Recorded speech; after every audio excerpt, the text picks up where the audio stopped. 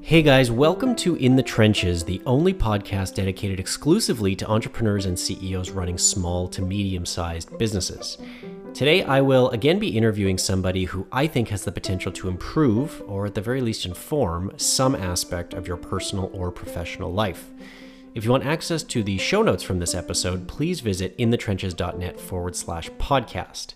Within the show notes are a few things that I hope will be useful for you, including a list of all the questions that I asked, as well as where to skip to in the audio to listen to any given question, links to each of the resources that we discuss, which most frequently include books to read, and finally a written transcript of our discussion so that you can download it to highlight, copy, take notes, or otherwise use as you see fit. Finally, if any of my episodes have provided you with something of value, it would be much appreciated if you could leave a quick rating on the Apple Podcast app or wherever you happen to listen to this podcast. It'll take you less than 30 seconds, and not only will your ratings give me valuable feedback, but more and better ratings help me attract better guests, which I ultimately hope will benefit you. Okay, let's jump into today's show. Hey guys, so today's episode is all about hiring, and we've managed to secure one of the world's foremost experts on the subject for our episode today, which is why I am incredibly excited to be sharing it with you. My guest today is Randy Street. Randy is the vice chairman of ghSMART, which is a global consulting firm that helps CEOs, boards, and investors build valuable companies specifically through hiring and developing world-class leadership teams. During Randy's tenure, ghSMART has grown tenfold and has been ranked by Forbes as one of America's best consulting firms between 2017 and 2020. Now, Randy first came on my radar when I read the book that he wrote in collaboration with ghSMART's chairman and founder, Jeff Smart, and the book is called Who, the A Method for Hiring. I actually profile this book on my website as being absolutely required reading for all entrepreneurs and CEOs running small and medium-sized businesses. The very specific hiring method that they detail within this book completely changed the way that I made all of my hires across my entire company. The book quickly became a New York Times, Wall Street Journal, Business Week, USA Today, and Publishers Weekly bestseller and has earned acclaim from countless other publications. Randy also co-authored another Wall Street Journal bestseller called Power Score: Your Formula for Leadership Success. Now, interestingly, in our discussion today, we barely touch on Randy's book because, to be honest, I'd encourage you to just buy it and read it for yourself. I didn't want to be redundant relative to anything contained within it. In today's episode, instead, I actually try to dig one level deeper with Randy and discuss things that weren't necessarily in his book, including how to evaluate people and teams that you haven't personally hired, various post-hire considerations, lessons from 30 plus years of working with CEOs and management teams, compensation, and how to identify and address conflicts that may arise within leadership teams, among many other subjects. So without any further ado, please enjoy my conversation today with Randy Street.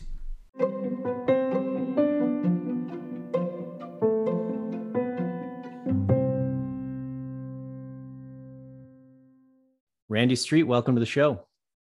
Well, thank you, Steve. It's a pleasure to be here in the trenches with you. So we've got a lot to talk about today, and if you don't mind, I'd like to get right to it. And your firm, ghSMART, many of the books that you've written have a well-deserved reputation for being incredibly instructive on all things hiring. And we will get to hiring in due time, but I actually want to start in a completely different domain, because not all CEOs necessarily hire their executive leadership teams. In some instances, they inherit them. And that's actually where I want to start with you today. So, the way in which I initially became familiar with you is by reading your book, Who, which I would recommend everybody listening to this read for anybody who has hiring as a part of their job. Many CEOs, like I mentioned, particularly those that are new to their companies for any given reason, they inherit their management teams from their predecessors, and that creates a different sort of challenge for them. So if the A method for hiring, which is a big part of your book, Who, if that's a big part of the CEO toolkit for evaluating new hires, what would you put in your toolkit for evaluating existing team members that you have inherited from somebody else? Yeah. So the good news is a lot of the tools from Who apply in a situation like this when you're inheriting a team. The whole process begins with something we call a scorecard, which is really a document that defines what you're looking for. It's essentially translates the strategy and your goals and plans and such into a document that defines what you want your leaders to do. And that's fancy speak for be real clear about what you want and what you need up front, because it just helps you to evaluate people, whether they're inherited or new.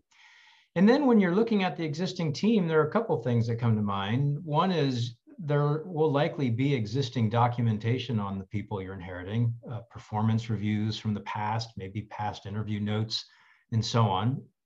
But the real magic is just simply sitting down with folks, spending time with them. And while you're not going to do a full interview, a Who interview, as we might call it in the book, you still can do an interview or a conversation where you can walk through their story a little bit. We actually call this a past, present, future conversation. And it's real simple. It might be something like this. Steve, you just told me you're from Toronto, and did you always live in Toronto, or what took you to Toronto? And tell me a little bit about how your career began and how you walk me through how you got here to our company today. And just listen as they tell their story and interject when you're curious about something. That's the past. Then ask them about the present. So, Steve, what's on your mind now? What are your biggest priorities today? What are you most concerned about? What's keeping you awake at night right now? That's the present. And then the future. What do you want? Now that I'm coming in as your new CEO, what are your hopes and dreams for the company and for yourself? What are you hoping to do in your career in this next chapter as we move forward together? And so it's very conversational. It's not an interview. It's just a conversation, but it's one where you walk methodically through their past, present, and future. And then a last question I'd offer up to ask everybody that you sit down with on your team, ask them what they think about the rest of the team. Who are the most valuable players? Who are the unsung heroes? Who are the people we can't live without on our team? Who are the culture carriers here? And why? And as you unpack that, particularly if you speak with, let's say, 10 people on your team, it'll become pretty clear who the stronger people are, the culture carriers are, and so on and so forth. And when you couple that with the conversations and any other documentation and match that up against what you need as you move forward, you should have a pretty good picture of what you're inheriting and what you're going to need to do with it. So when a CEO takes over a new management team and or a new business, typically amongst employees in that business, the management team included, guards tend to be up. People inherently do not like change, and people inherently are fearful of change, at least in my experience.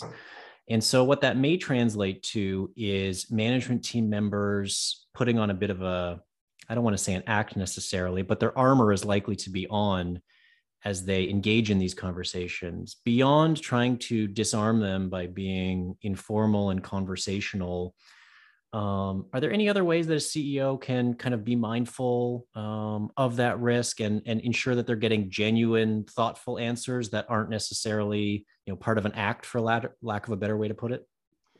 Well, I think being conversational is actually the biggest tool in the toolbox. If you approach it in a clinical interview type of way, you'll alienate people and make them nervous. The guard will go up. The more conversational you make it, the better. I would add to that, I think transparency, as scary as it is, actually is your friend in this. Be very clear with what your thoughts are. And if you don't have thoughts yet, that's fine. Just be clear about that and how you're planning to take the next 90 days, let's say, to really listen and understand before you come back with a clear point of view for where you want to go.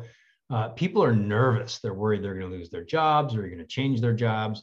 And so the more clarity you can bring through transparent dialogue, the better, obviously within limits of what you can share at this point. Recognizing that some people may not like the answer, and that's got to be okay.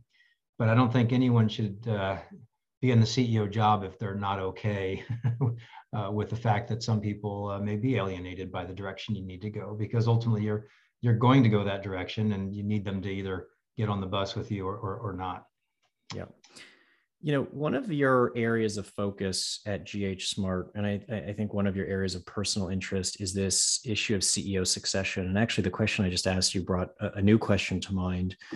And I hope I will articulate this in such a way that you can actually understand it. So, for a CEO succeeding a predecessor, so a new CEO succeeding an old CEO, do the characteristics of the old CEO at all necessitate certain skills or traits or characteristics of the new CEO? So, for example, if the outgoing CEO was particularly analytical or particularly charismatic, or I don't know, particularly involved in the day to day of the company, whatever the trait is, does that necessitate anything in particular from the new CEO, or is that new CEO free to just kind of be their genuine selves, regardless of the blueprint of their predecessor? So it actually depends more on where you're trying to take the company. If you're going in the same direction as your predecessor, then it's helpful to be similar. Not, no two people or no two leaders are the same, obviously, but it's helpful to be similar. Not necessarily stylistically, but certainly in terms of vision and values. And to the extent that you can adopt some of your predecessors' approaches and such, that's all the better. If the situation is dramatically different, it actually benefits you to be very different from your predecessor, because that starts to break some of those comparisons that people are going to naturally make. So for example, if the company's in trouble and you need somebody to come in and shake it up, you actually want to be nothing like your predecessor. You're going to need to be more of a turnaround CEO, for example, than a growth CEO, or at least be in that mode. So it's a depends, Steve. It depends on the context and situation. Sometimes CEOs stick around a long time and they become almost, there's a cult of personality that builds up around them. And that can be very dangerous, because the successor will never live up to that and shouldn't even try. They have to be their own person at some level. Right. That makes a lot of sense. So, one way that a new CEO can succeed a predecessor or inherit a management team is through inorganic growth. And I know one of the things that you help both companies and individuals do is perform due diligence on potential M&A growth initiatives. And the data is actually clear, and I've spoken about this in the podcast in the past, in that the average acquisition actually destroys shareholder value. It does not create it, on average, of course. And poor integration and lack of cultural fit often tend to be recurring themes for M&A processes that go south. So for any CEOs listening to this who are considering growing via M&A, what are the threads or the themes or the concepts that they absolutely must understand before proceeding with the acquisition of another company?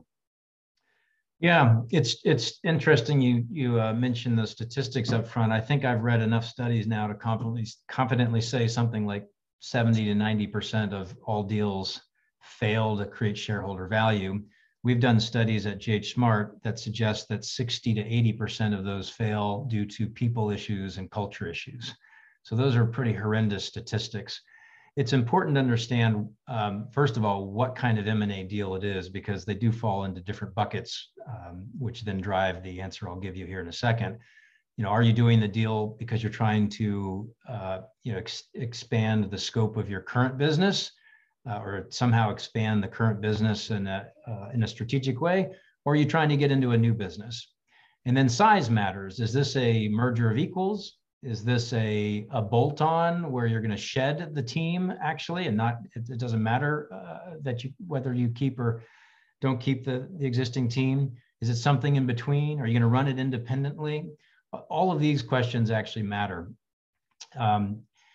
Ultimately, given the fail rate is so high and the failure rate is so hinged on people and culture, those become the critical factors, all in the context of what kind of deal it is, of course. Obviously, if you're going to blow out the management team, it doesn't matter so much how strong they are. But assuming you're going to keep the management team, you've got to understand what they're bringing to the table. How strong are they? How do they work together? Are they going to be additive or destructive to the way you do business? Are they even aligned with how you do business? What's the plan for them? What roles are they going to take? But it all begins with understanding who are they and what do they bring to the table.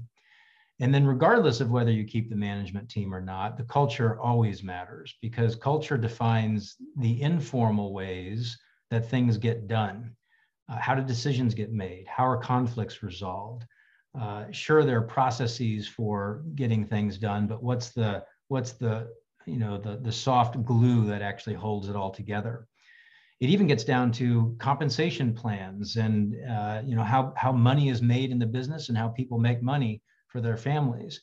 And if those are sufficiently different from your business, you're going to have a problem. And I think too few leaders spend any real energy understanding either the leadership team's profile or the cultural glue, if you will, and they assume that it'll all just fit together. And the reality is, if those are if the leaders aren't aligned, or they're weak, or the culture operates in a vastly different way than how you operate, you're in trouble, and you're going to be in that 70 to 90% failure rate that we talked about at the beginning. So if we look at an M&A situation where one entity is buying, let's say entity A is buying entity B, and they want to keep the management team intact. So it's not a bolt-on acquisition. Let's say it's a private equity firm buying this company on a standalone basis. In my experience, when I bought my company, I don't want to say there was a bad culture. I would instead say that there was almost no culture to speak of that I could easily define. I think our comp plans were absolutely all over the place. We barely had a management team. And there's a delicate balance between, are those problems that might dissuade one from acquiring and investing in this company, or do those represent massive opportunities for value creation? Because of course, to use an extreme to illustrate a point, if you buy the perfect business, which of course doesn't exist, but theoretically, if you did, well, there's nothing you can do to make it better and create value. So how does an acquirer think about problems that they see on the way in? Should they act as red flags, or should they act as green flags that say, hey, there's a lot of opportunity to improve this? Yeah, great point. I guess my comment was more related to integrating companies. So culture becomes a problem when you're integrating. If it's a standalone, I would agree with you, it's opportunity. So if the company is underperforming, typically, and I'm biased, I should say I am a former strategy consultant, and I get the value of strategy. I've been an operator as well prior to my work here at ghSMART, so I understand the value of operations and creating operational value. But what I've come to believe fervently is that none of that works if you don't have the right leadership in place. And so much of the opportunity can be created in a private equity context, or if one of your listeners is buying a company, simply by providing strong leadership when it was lacking. And leadership, one of leadership's big jobs is building a culture that is high performing. And you can do that by focusing on all the levers that build culture, whether that's focusing on who you hire, how you develop, how you recognize and reward people, the structures and processes you put in place, the communication, on and on it goes. I would agree it's an opportunity if it's a standalone. The risk is really if you're trying to integrate a dysfunctional culture or even a strong culture into your business, if it's a vastly different culture. Sure. That makes a ton of sense. Okay, so let's move on to hiring, something that I know is near and dear to your heart. And I don't want to really spend a lot of time talking about the lessons and pieces of wisdom in the book, because like I said, I would encourage everyone to simply just read the book on your own. I certainly have more than once.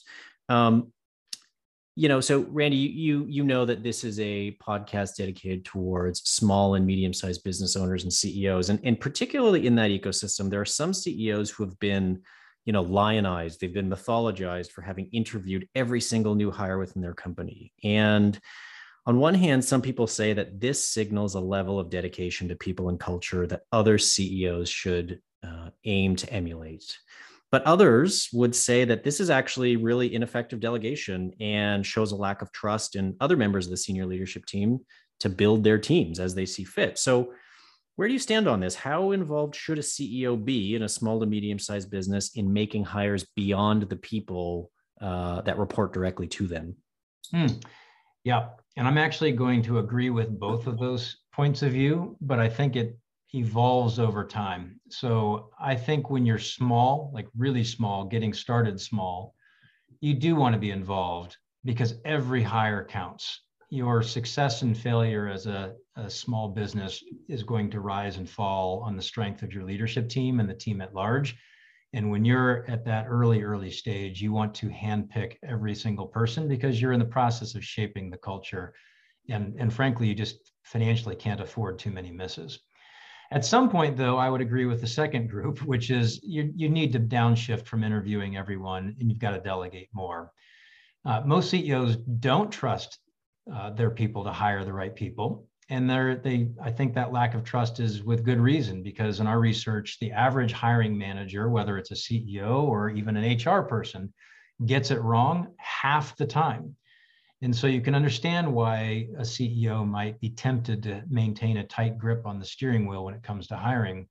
But that's where I would echo your advice to read our book. We wrote it specifically to address this problem and help leaders go from a 50% success rate to something more like a 90% success rate, which those who have applied the methodology regularly report they can achieve. And if you have a 90% success rate, you can start to feel confidence in your delegation. So once you know your team is using a great process, whether it's ours from Who or some other process, and you feel that they're calibrated against your values and the culture that you're trying to create, I think it does make sense for CEOs to back out of the process.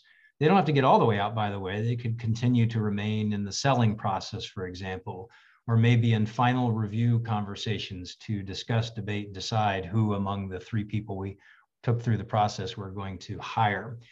But they shouldn't be interviewing and sort of driving every step of the process at some point, because it just doesn't make practical sense, number one. And number two, it means you're not teaching your team how to scale up and hire great people, which is going to become critical for their success as leaders as well.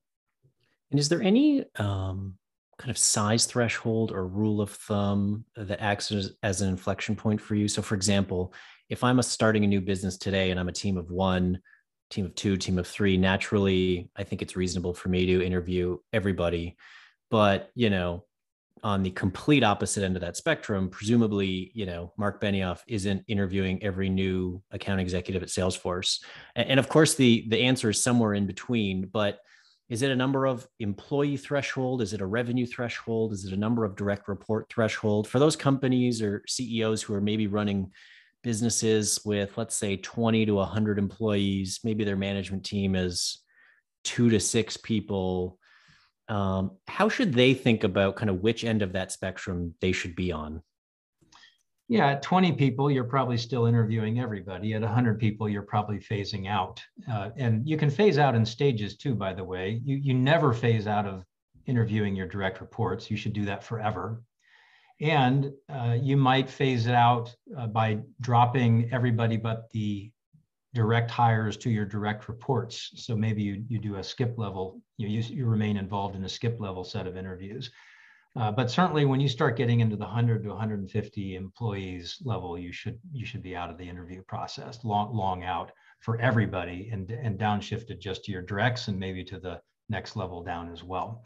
Once you get above a couple hundred people, you should just be really focused at the top of the house and make sure you've got a rigorous process in place. I'd say, in fact, by 100 people, you should be at that place. Fair enough. So many CEOs, myself included, actually use personality tests or personality profiles, and there's a lot of different tools in the market today. They use them during their interview process to see how, A, new hires will work with them personally, but B, how new hires will work with other members of the management team.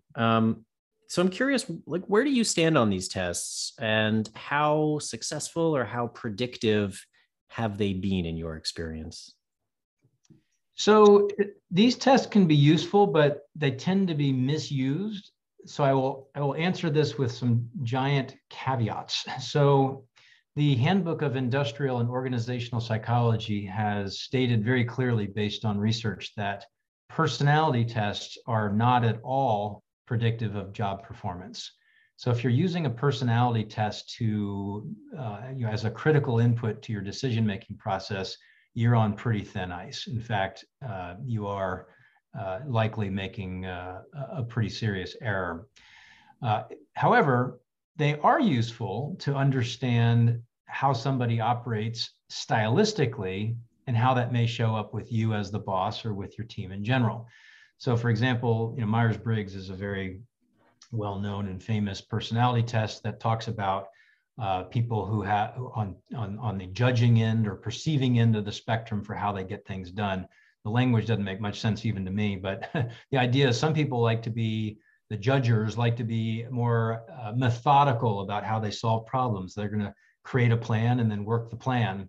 Whereas the perceivers are much more flexible and casual, and they'll get it done, but it's probably likely going to be a last minute deal. They're going to procrastinate to the very end, and then in a burst of productivity, get it done the night before.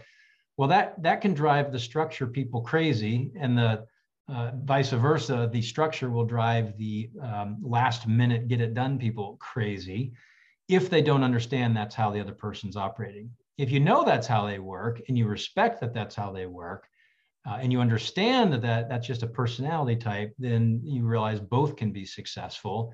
Neither is right or wrong, they're just different. And so it can be handy if you're just trying to understand why someone behaves a certain way in terms of getting the work done. But it's completely useless to decide, are they going to be able to get this job done or not? So use it to understand style and how they will show up on your team. Do not use them to decide should we hire them or not. They're not at all predictive of ability to get the job done. That's so great, so clear, and that makes perfect sense to me.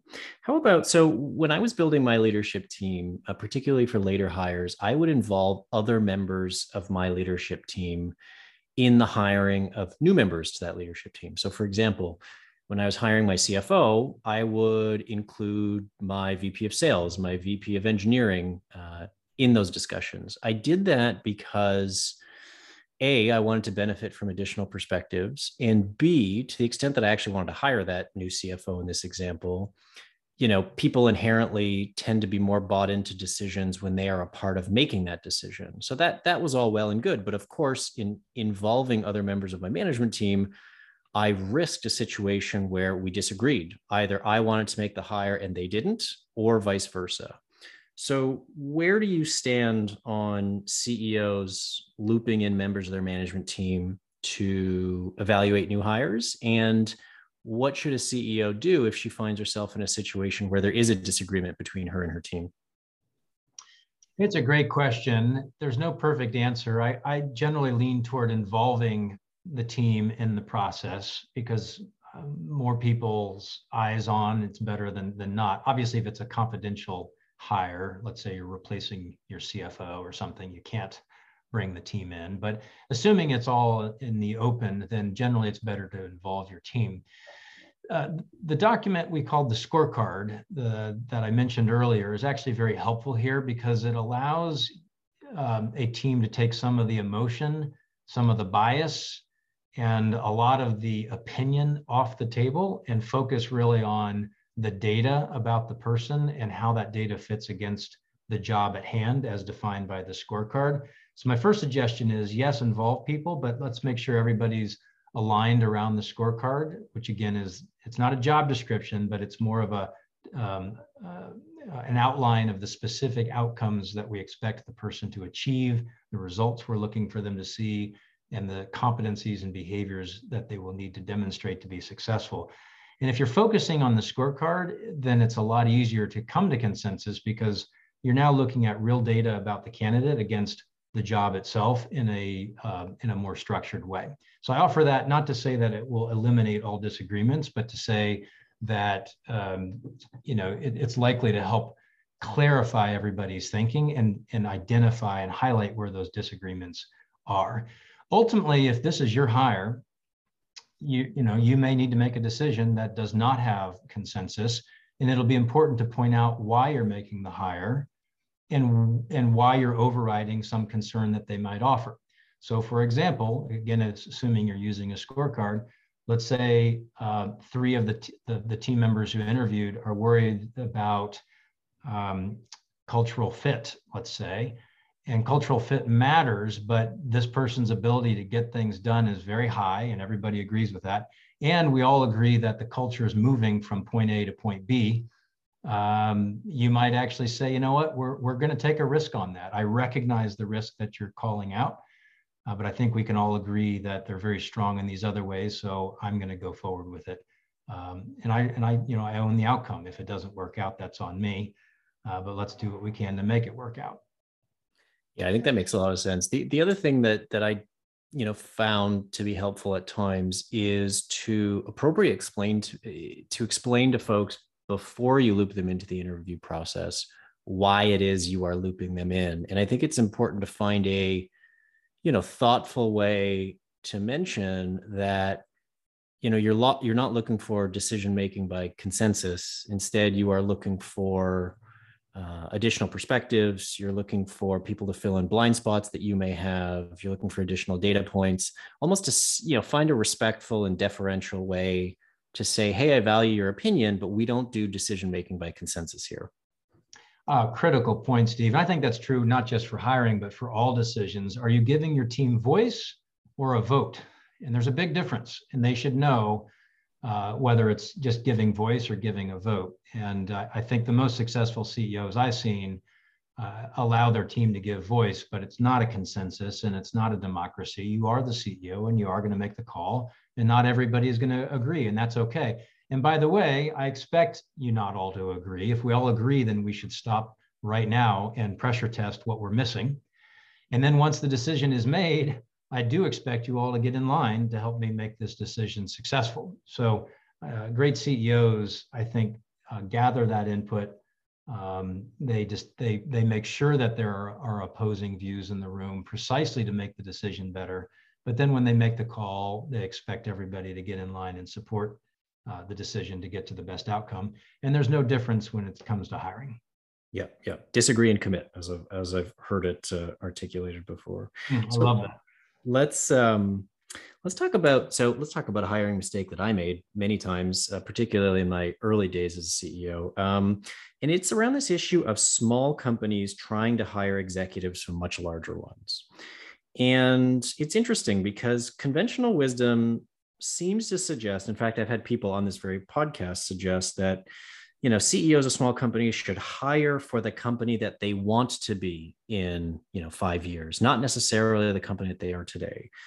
Sometimes conventional wisdom says, something to the effect of CEOs should look there for, quote, been there, done that executives who can help them scale to the levels that they used to operate in previous companies. But in my experience, hiring folks from much larger, much more structured environments into a smaller, medium-sized business, those tend to not work out terribly well. Now, is that because this conventional wisdom is incorrect, or is that because there is something specific to the hiring process or the execution of or the pursuit of that common knowledge that is flawed in some way?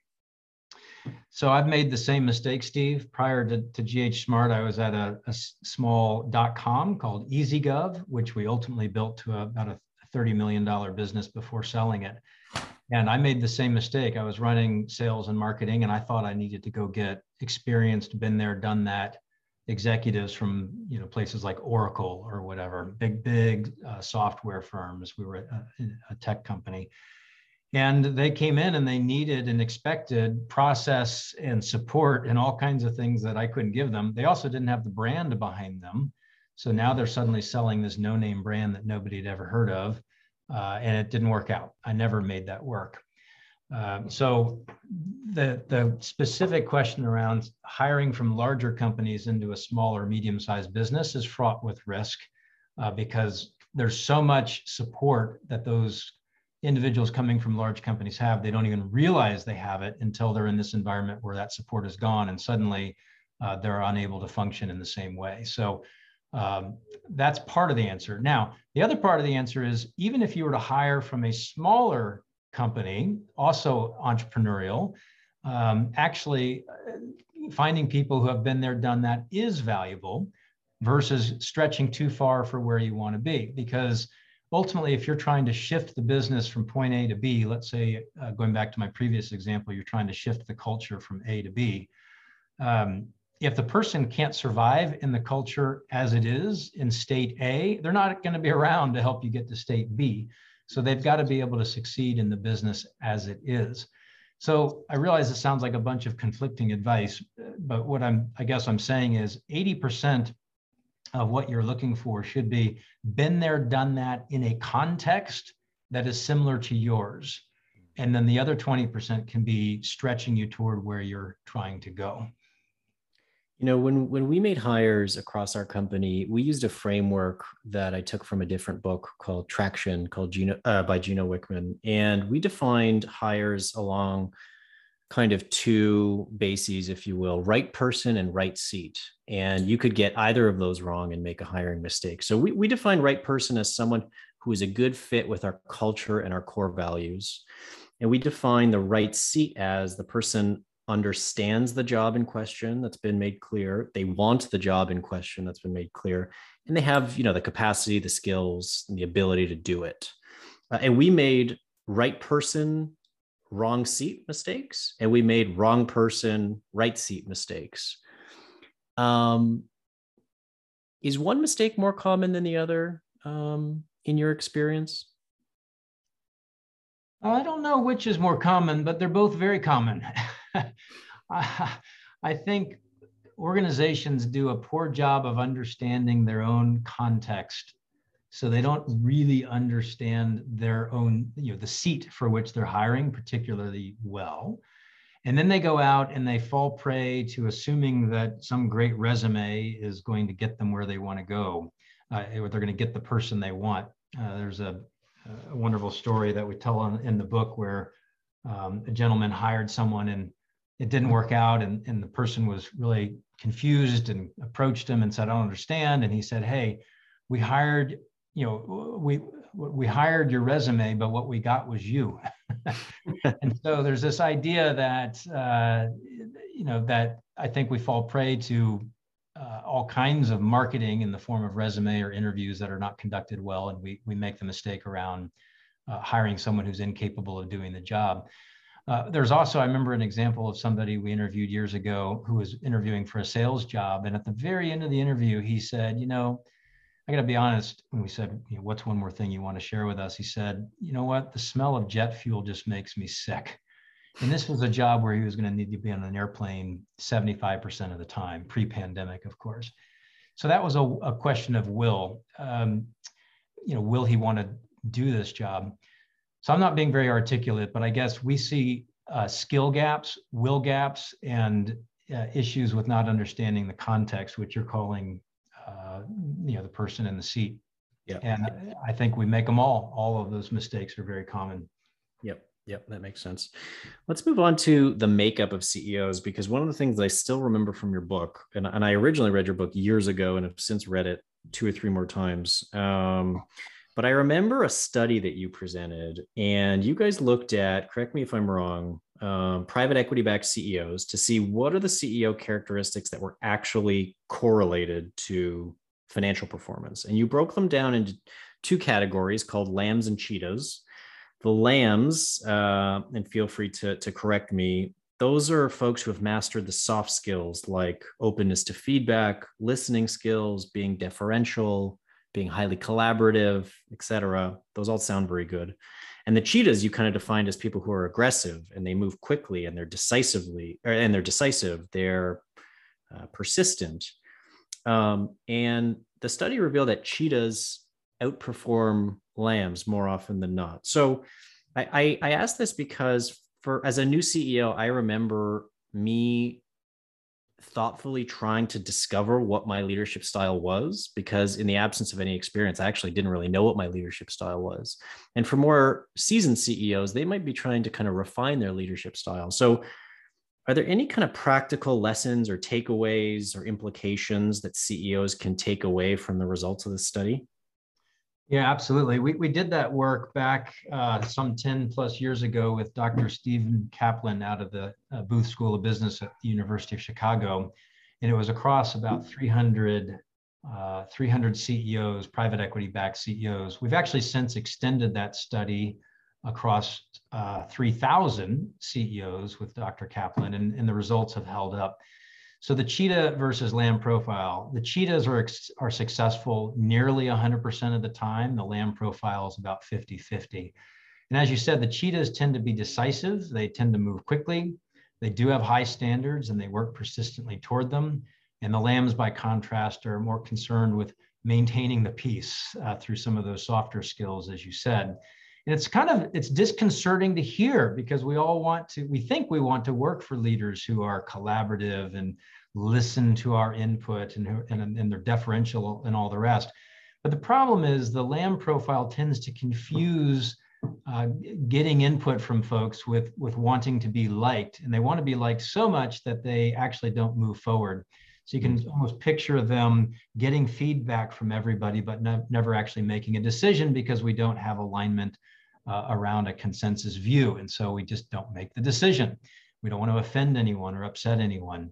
And you can picture the lamb just going in circles, nibbling on the grass, so to speak.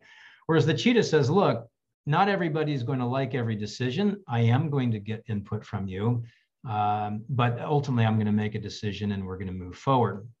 And as we dug into it, we found that cheetahs had 4 very specific attributes. I've mentioned a few already, you have as well.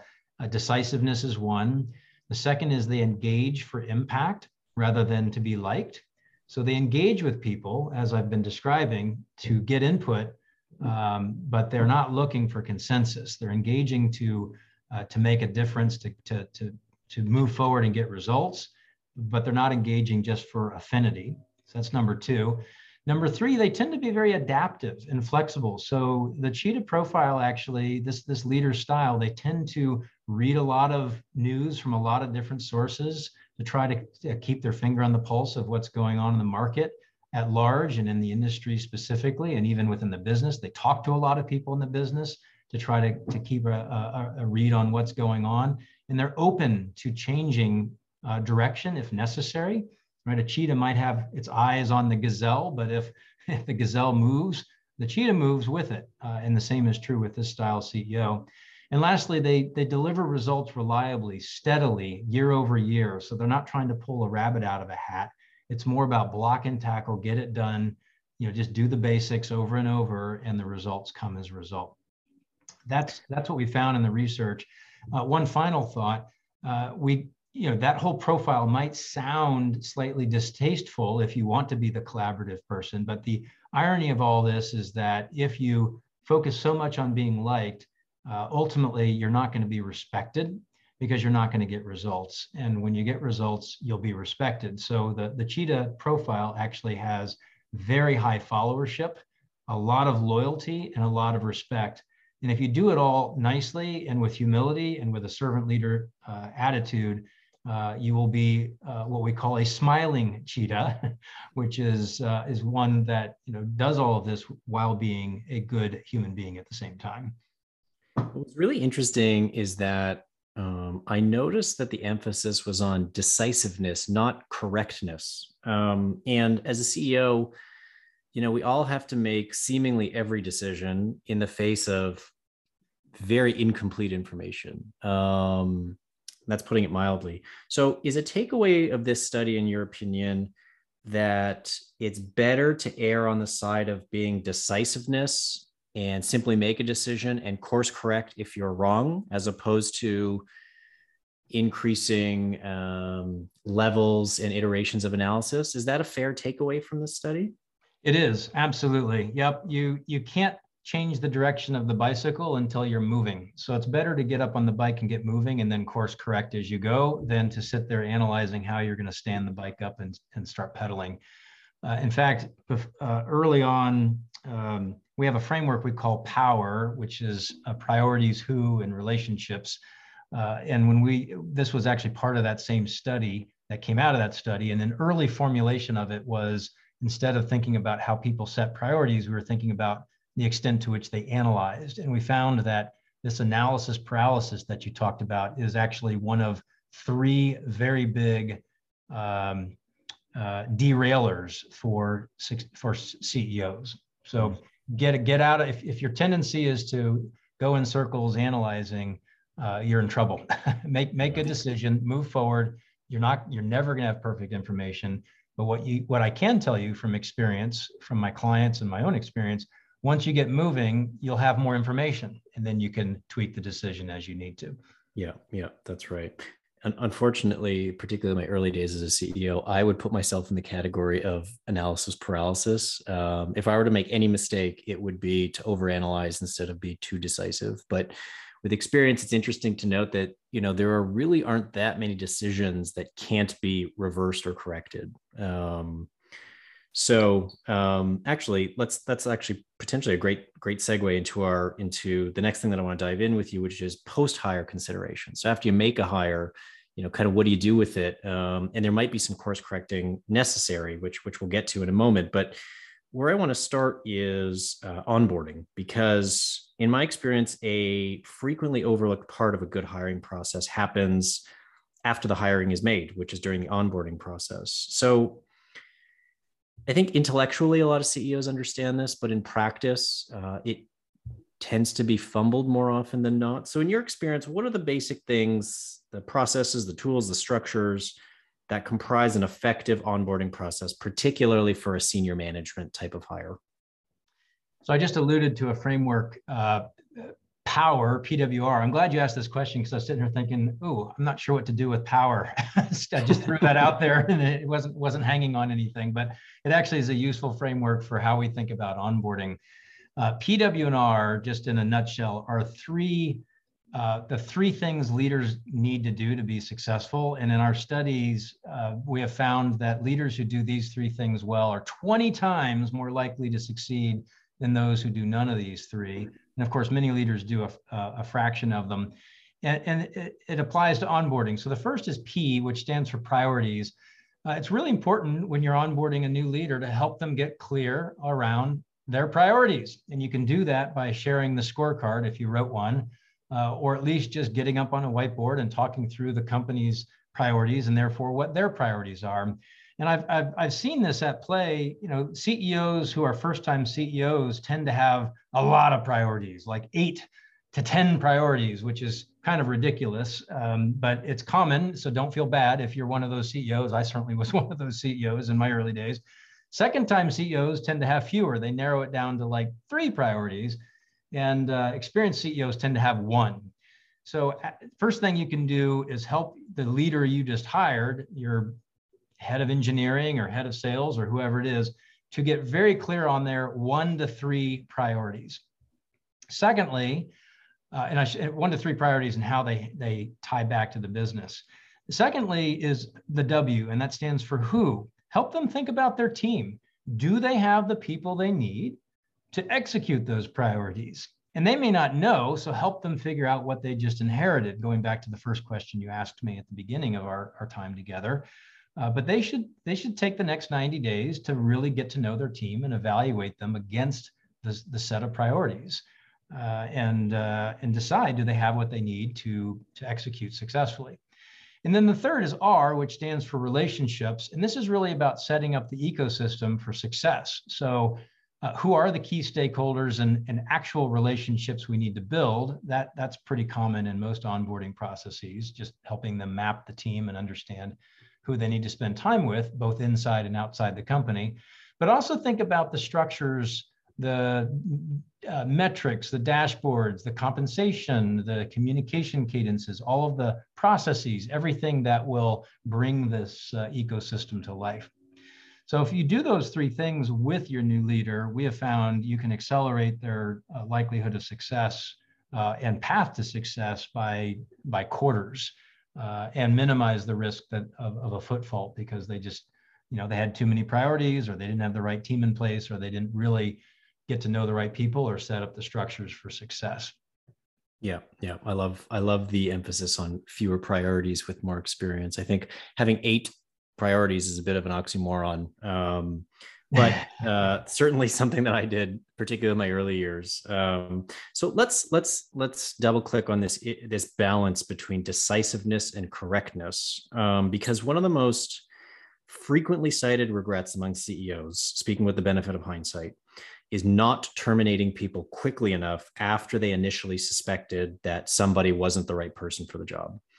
And I always find this interesting because so many CEOs understand this intellectually. I mean, 10 years ago, I understood this intellectually, and I still made the mistake several times, particularly in my earlier days. So the mistake, although it's well understood, I guess at an academic level, it happens probably thousands of times a day, every day across the world. So I guess my question to you is, are there any signs in particular that a CEO should look for that it's time to make a change? One of the things that I often counsel CEOs is, hey, if you have an initial gut suspicion that someone's not the right fit, in my experience, I don't think my gut has ever been wrong. Not that I think my gut is particularly profoundly wise or anything like that, but there may be something to that. And I guess more importantly, how should a CEO strike a balance between, on one hand, giving a person the opportunity to improve and not act impulsively, but on the other hand, making sure that they're sufficiently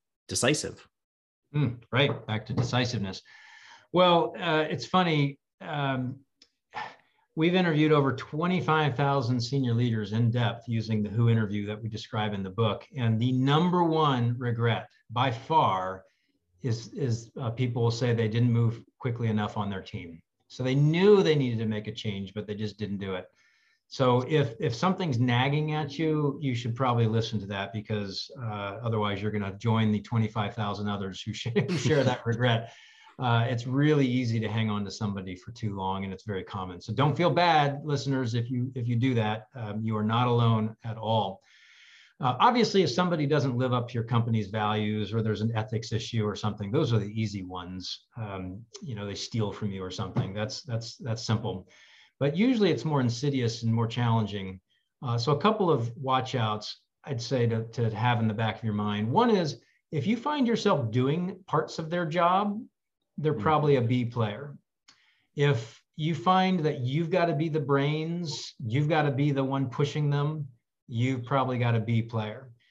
In other words, if you're not getting the leverage, if they're not wowing you with what they're getting done, if they're not taking what you've asked and actually not only delivering it, but giving you way more, then you probably have a B player. And I define B player, by the way, against the scorecard for that job. You might be able to redeploy them into a different job where they can be an A player. But in a small business, that's often really difficult. There just aren't a lot of roles where you can move people around. So if you're doing their job and you're finding yourself holding their hand too much, you've got a B player, and you should probably make a move. Now, is it, at what point do you coach them up versus move them out? The second part of your question. I would say if you've hired somebody and they're failing in the first year and you did not onboard them or offer any support, that's really on you. You've made a hiring mistake. If they've been on your team for a while and you haven't given them feedback still and they're fumbling along, that's still on you. And this is your fault, not their fault.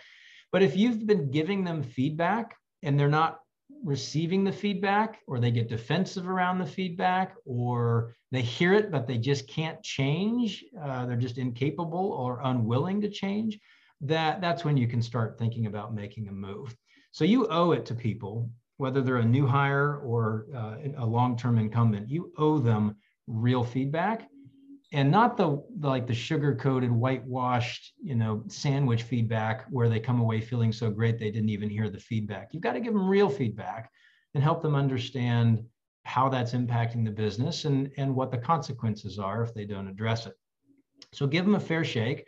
My rule of thumb personally with my own team is, if somebody is both willing to take the feedback and able to do something with it, I will give them a lot of grace and work with them a very long time to try to get them up to the level I need them to be, obviously within limits. But if they get defensive and shut down, or they're incapable of dealing with the feedback, and that becomes clear over time, then I will remove them, again in a kind way. But I will still remove them, because they're just not going to get there, and it becomes evident that they have neither the will or the skill to get there. So I guess one follow-up, and this might be a borderline unfair question, but In all of the instances in your career where you made a hire, and let's say within 6 months, you had a gut feeling that you made a mistake, what percentage of the time would you say your gut was right? And what percentage of the time would you say your gut was wrong? I'd say 90% I was right. So, Yeah. uh, and sadly, prior to ghSMART, I made my fair, my hiring success rate was about like everybody else's, sort of 50-50. And it was pretty clear in the first 6 months, even first 90 days, that I had Yeah. made a mistake. And I desperately wanted to give people a fair chance, and I tried to give them feedback, and I probably didn't give it clearly enough. And yeah, in almost every case, it did not work out. The exceptions are, I would say, when people are truly open to it and they want to learn and grow, I think that appeals to something in me, and I just start rooting for them in a whole new way. And I have saved a few people, but it's rare. So, given that your gut was right 90% of the time, I had a CEO colleague of mine years ago tell me something that I've shamelessly copied ever since. He said, when he hires people, there's only two possible answers: hell yes or no. There's nothing in between. So he always advised, wait for your hell yes candidate. So as it relates to the first 3 to 6 months on the job, would you say it's fair to apply the same criteria, which is, your reaction as a CEO is either hell yes, or it's, hey, I've got to make a change here? Or is that too simple of a way to think of the world? I love it from a hiring perspective. We say the same thing. If you aren't dying to get this person into your company, you shouldn't hire them. If you're trying to figure out a way to make it work, don't hire them. If you've got doubts, don't hire them. You should come out of your interview process just so utterly convinced that they're going to crush it, that you just cannot wait to get them into your business. That's the person you should hire. And even then, you're not going to get it right every single time. I would say, though, even great people fumble in the first 90 days. Sometimes maybe you didn't power launch them, PWR launch them, or onboard them, as we talked about before. Maybe something happened in the business. Maybe something happened in their personal life. Suddenly someone in their family had a medical emergency or something. So I think you do need to pay attention to the broader context. But if nothing's changed, if you've done everything right in your 90 days and you're not seeing it, certainly you need to start giving the feedback, but you're probably going to be making a move before too long. Yeah, it's not likely to suddenly change course. Sure. But just be aware that the course may have changed, and therefore give people the benefit of the doubt if that's the case. Sure. Maybe it's just my affinity for pithy sound bites that makes me. Yeah, hell yes, it's a good one. Okay, so let's move on to compensation, because I think no discussion of hiring would be complete without compensation. And that is a big part of, not just recruiting people to your company, but developing them. It's, how you compensate them is important for attraction, for retention, but also to ensure that your employees feel valued, that they're properly incented, that they receive payment that's commensurate with the value that they add in your business. That's all to say, hey, compensation is important. So, I mean, specific to compensation, this is a bit of a broad question, but in your 30 years of research and being a practitioner in the space, is there anything surprising or counterintuitive that you've learned that CEOs should learn from as it relates to compensation? So I have to start by saying I'm no expert in compensation at all. So what I'm offering here is more observations from personal experience versus research backed.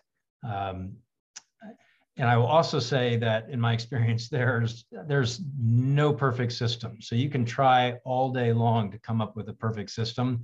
You're never going to get there. Every system's imperfect. Yet the other thing I would add is the minute you implement a compensation system, it's going to change people's behaviors, whether you like it or not. So going back to our cultural discussion, the number one driver of culture is actually compensation, believe it or not. And you've got to work hard to overcome the negative impacts of your compensation system with everything else that we talked about, because it will carry way more weight in your culture than you care to admit.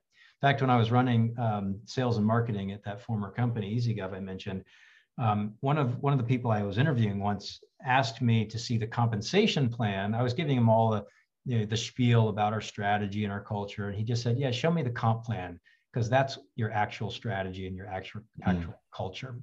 And that's always stuck with me. And he was right. Surprises, though, with all of that as my caveat. One is, you just said it actually, it's a way to show how you value people.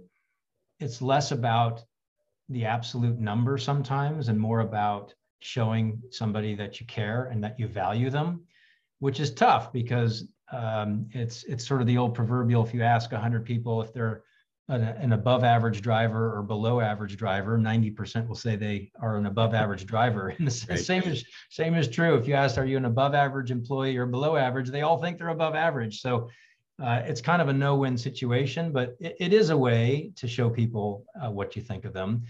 The other thing, which I'd say is it's not so much a surprise, but more of just a watch out, is just it's a way that people keep score at some point early on in their career. It's a way to show progression. It becomes about taking care of their family, and at some point, it becomes a way to keep score. I had a situation where there were two executives, and they were making a ridiculous amount of money. One made $3 million with bonus, and one made 3.1. This was obviously not a small and medium-sized business. This was a larger business. But the one who made three was really upset, if you can believe it, because he felt like he was a stronger employee than the one that made 3.1. Mm-hmm.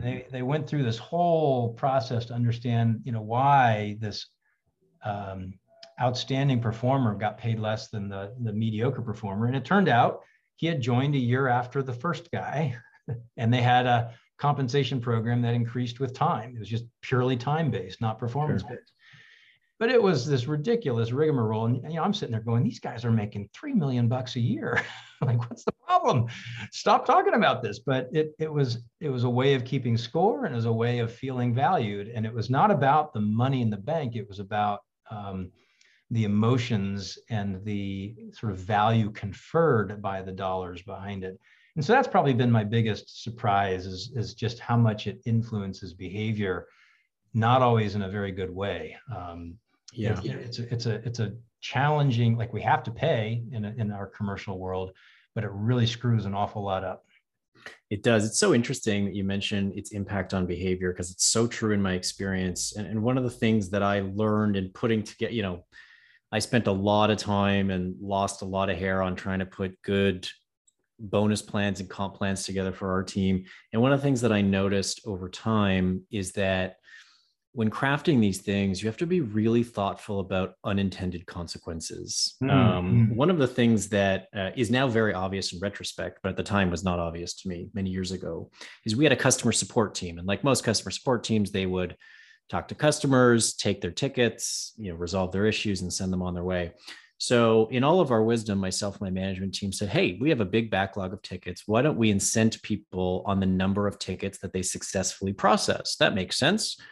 But of course, what we didn't realize is that incented the members of our support team to cherry pick the easiest and quickest possible tickets, leaving the hairy, complicated, ugly ones for somebody else to deal with. And I only mention that because with every decision that you make, with everything that you are attempting to incent, I think you have to be really thoughtful about, not to view others in kind of a negative or a distrustful way, but ask yourself, is there some other unintended incentive that I'm creating here?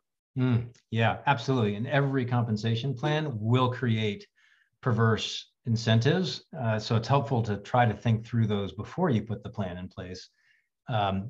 Think of the people on your team that are going to game the system, and kind of put yourself in their shoes. How are they going to game this?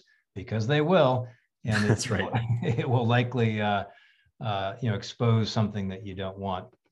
Daniel Pink talks about compensation, and I think it's in Drive where he talks about it. And he basically points out, it's kind of a funny example, but if you went to a Thanksgiving dinner with your family and it was all lovely and wonderful and everything, and then at the end, as you're walking out, you said, Mom, how much do I owe you for that? Suddenly you turn a wonderful event into a transaction, and it changes the dynamic of everything. And of course, your family made that meal just because they wanted to. Well, again, the problem with compensation is there's no way to not have that conversation in a commercial context. And so how do you do it where you get the most alignment? It's an extrinsic motivator. How do you do it in a way that's least disruptive to your business? And there's no perfect answer. I wish there were. If there was, I'd have a very different business. I'd be in the comp business for sure, because boy, that'd be a silver bullet I'd love to find. Yeah, you and me both.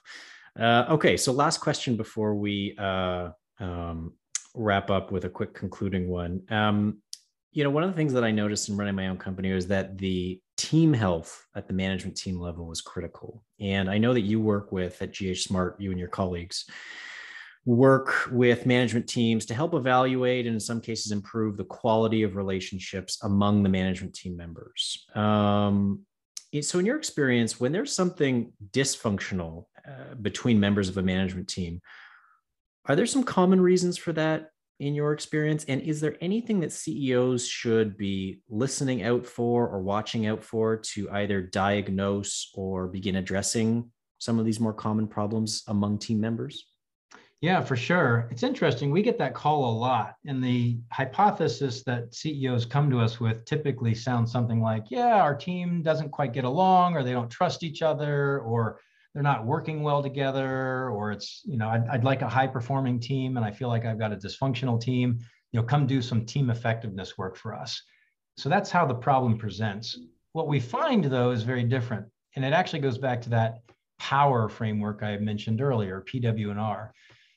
We actually find if you start with priorities, oftentimes you'll find that the issue is that the priorities aren't agreed upon or aligned around. And so everybody's working on different things. So of course it's dysfunctional. In fact, we worked with one team where we asked the CEO, do you have priorities? And he said, yes, we do. We have 157 of them, or some crazy number. And we said, you're kidding. And he said, yeah, I'm really excited because last year we had about 300 and we were able to cut it nearly in half. Well, obviously, as you said earlier, 157 priorities is no priority. And if everybody's working on different things, you don't have a team, you've got noise.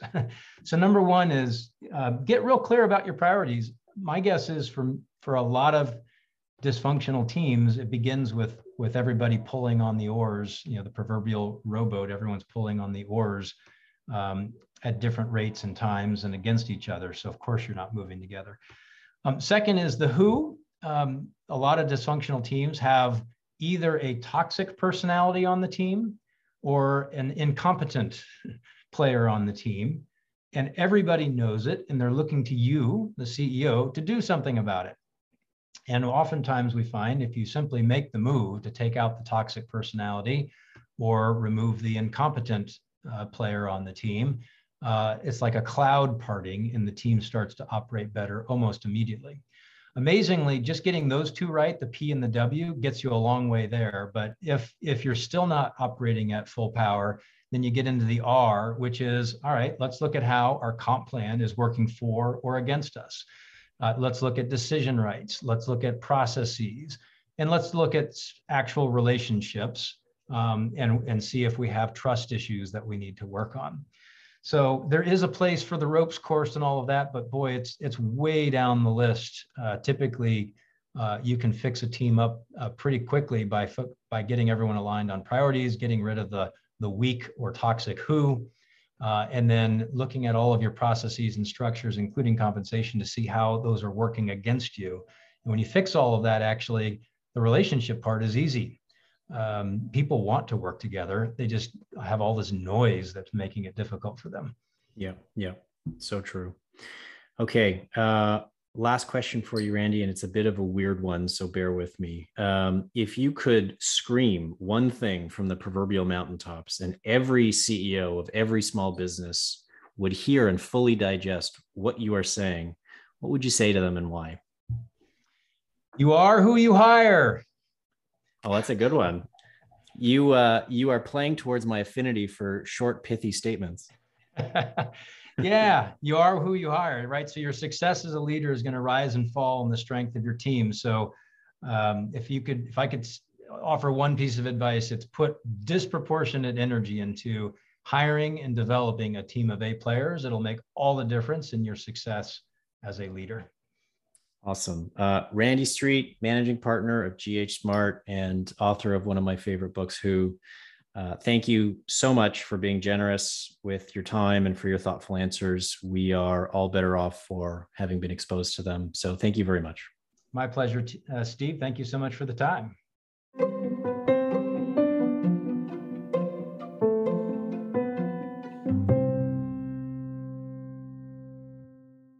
Hey guys, Steve here. Just a few final reminders before you take off today. Remember that you can check out the show notes from today at inthetrenches.net/podcast, where I include a list of all of the questions that I asked today, as well as where to skip to in the audio to listen to any given question, links to each of the resources that we discussed, and finally a written transcript of our discussion that you can download to highlight, copy, take notes, or otherwise use as you see fit. Lastly, if you are so inclined, it would be much appreciated if you could leave a quick rating on the Apple Podcast app or wherever you happen to listen to In the Trenches. More and better ratings help me attract better guests, which I ultimately hope will benefit you. Thanks again for listening, and I will see you next time.